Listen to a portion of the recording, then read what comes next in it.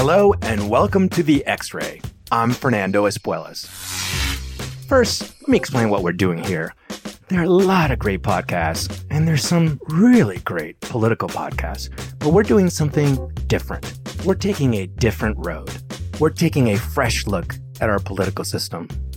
Introducing The X-Ray, a new political podcast about political power. Who wants it, who wills it, and why? A penetrating analysis of the biggest issues facing American politics. Interviews with power players, conversations with politicos, experts, and national journalists. And a special segment called X-Ray Vision, a fun exploration of the real person behind the political title. I'm your host, Fernando Espuelas, and I hope you'll join me every week on The X-Ray. For more information, check out thexray.org and don't forget to subscribe on your favorite podcast platform. The X-Ray is a project of Issue One. I'm Weston Wamp, and this is Swamp Stories, brought to you by Issue One. So far, I've shown you the depths of the swamp, dark money, slush funds in Congress, super PACs, and a lot more. But today we're going to talk about how the broken political system is beginning to change before our eyes, and how a new wave of candidates has a chance to take down the political machine using new tools and a different approach. One defeated a powerful New York incumbent. But after 20 years of the same representation, we have to ask, who has New York been changing for? The other navigated a crowded Texas primary with mega donors and famous politicians working against him. Dealing with the problems we have ahead, these kind of issues cannot be solved by talking points. They really have to be solved by people with experience. You know their names, but you may not realize how from completely different backgrounds, a combat veteran and a community organizer, won seats in Congress when conventional wisdom said they would not. They did it without well-connected families or wall-to-wall TV ads. They both built grassroots armies, ran digital-first campaigns, and relied on volunteers and voters who probably felt like they'd been left out of politics. These candidates flipped the script that money matters most in campaigns. And in the end, a message was sent to big donors that the 0.5% who are used to picking winners and losers in our politics, well, that game is changing, that my voice and your voice matter as much as those that come with big checks. This is episode 7, Beating the Machine.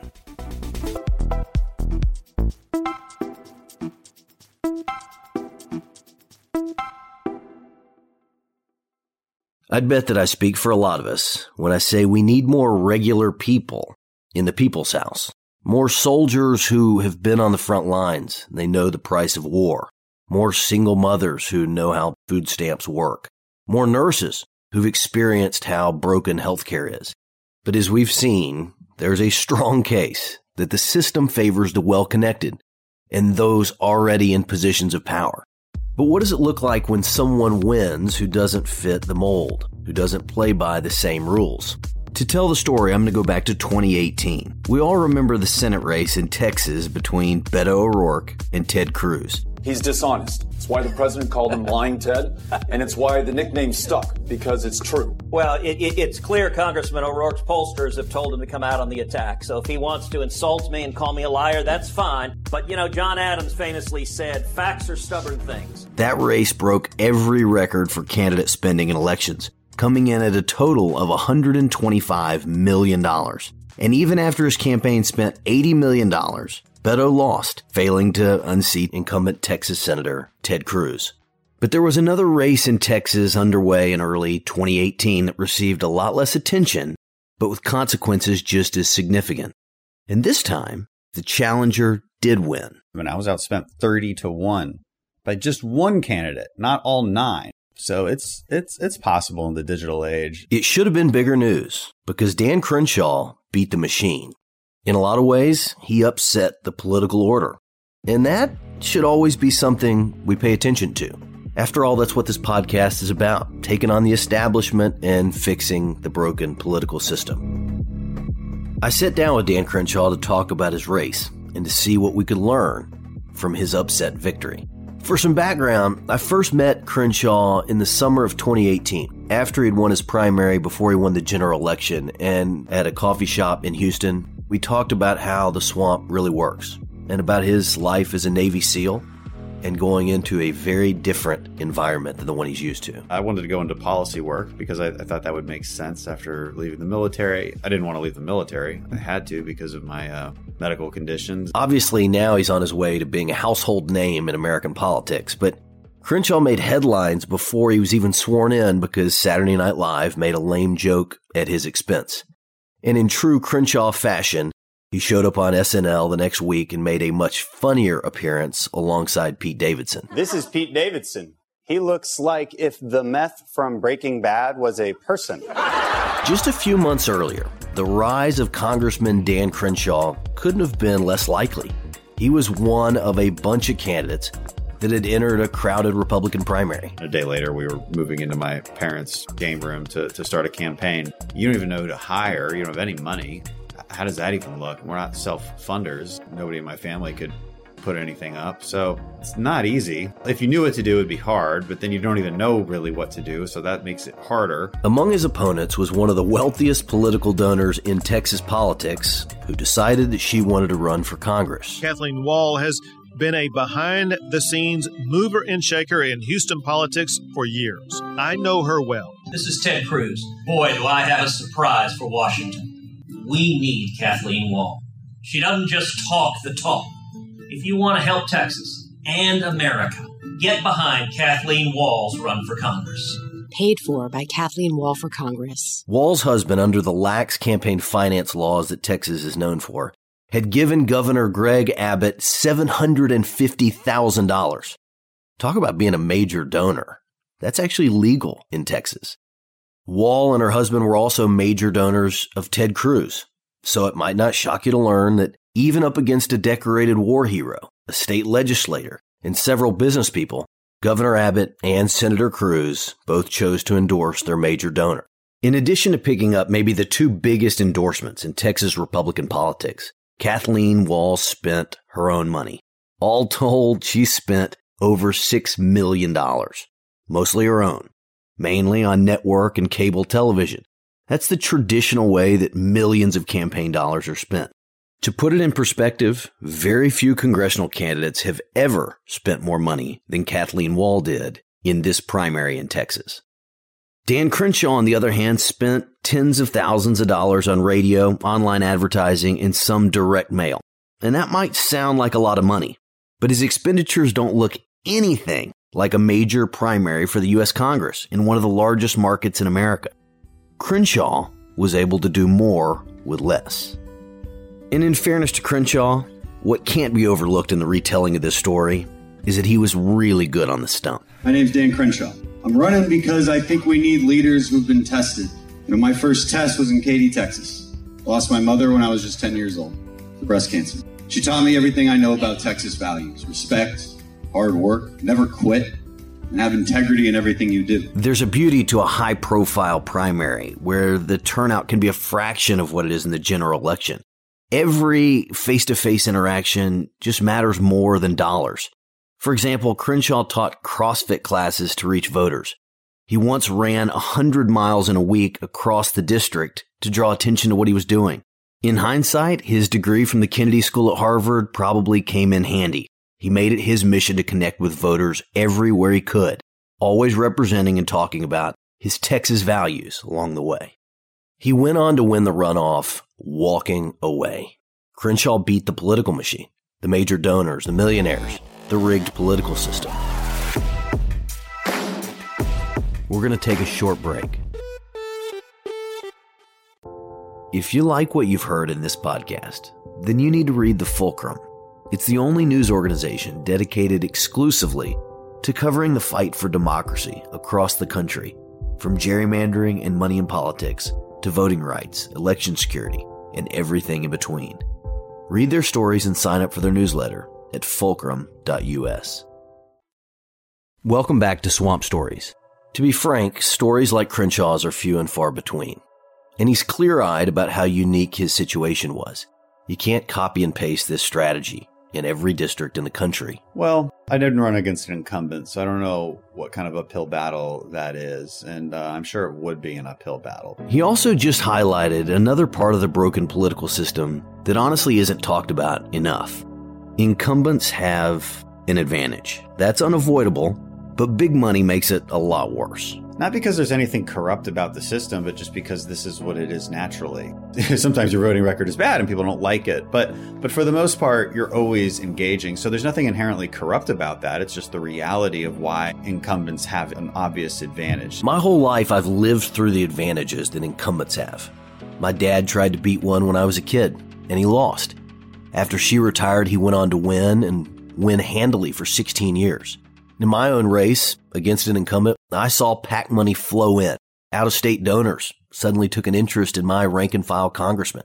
In fact, across the board, well over 90% of corporate PAC money goes to incumbents. In most cases, challengers don't even really have a chance.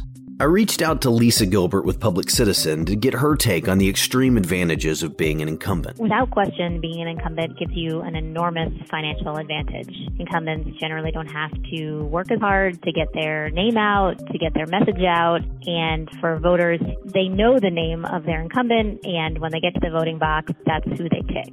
So the advantage for the incumbent is huge, and challengers really need to have charisma, but oftentimes they need to have some kind of angel donor or, some sort of super PAC who decides they like them. Gilbert also points to PACs as a major advantage for incumbents. There's no wonder that when we look at PACs, we look at an entity that is going to choose to favor the person who's already in office, who will keep the status quo. In the same cycle as Crenshaw, Alexandria Ocasio-Cortez, who you know as AOC, rose from relative obscurity to defeat a 20-year incumbent congressman in New York City, a member of Democratic leadership, no less. She pulled it off in part because of a viral video that allowed her to begin raising small dollar contributions from all over the country at a high volume. My name is Alexandria Ocasio-Cortez.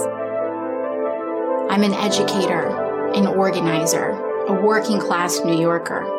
I've worked with expectant mothers, I've waited tables and led classrooms. And going into politics wasn't in the plan. Ultimately, it gave her enough money to run a major campaign. And with serious money, she ran a true grassroots campaign. And it was so successful that candidates on both sides of the aisle are trying to replicate it this cycle.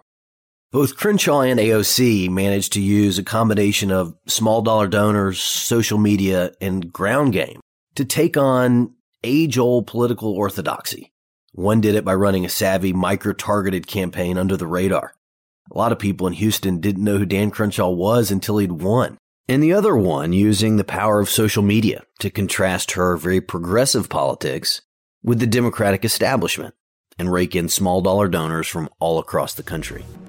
I don't think you can overstate how small dollar donors have the potential to change our political system. The idea of mass numbers of people contributing $10, $20, whatever they can, to see their chosen candidate win, it really could cause the ground to shift underneath our campaigns as we know them. Just look at 2020. Small dollars are powering virtually all of the presidential campaigns on both sides of the aisle. In recent election cycles, the Democrats' Act Blue fundraising platform has pointed liberal donors across the country to hot races that they can affect with a contribution. Crenshaw now has his own small dollar fundraising base, the result of having millions of followers on Twitter and Instagram. And he says that the success of the Democrats' Act Blue fundraising program and the new commitment that Republicans have made to their program, Win Red, speak to the growing role of the small dollar donor. Candidates are proving that just running television ads the same old way campaigns have for decades doesn't always work. In fact, as I've said before, nothing would threaten the political industrial complex that's protected incumbents for so long more than flipping the entire system on its head by incentivizing more small dollar donors.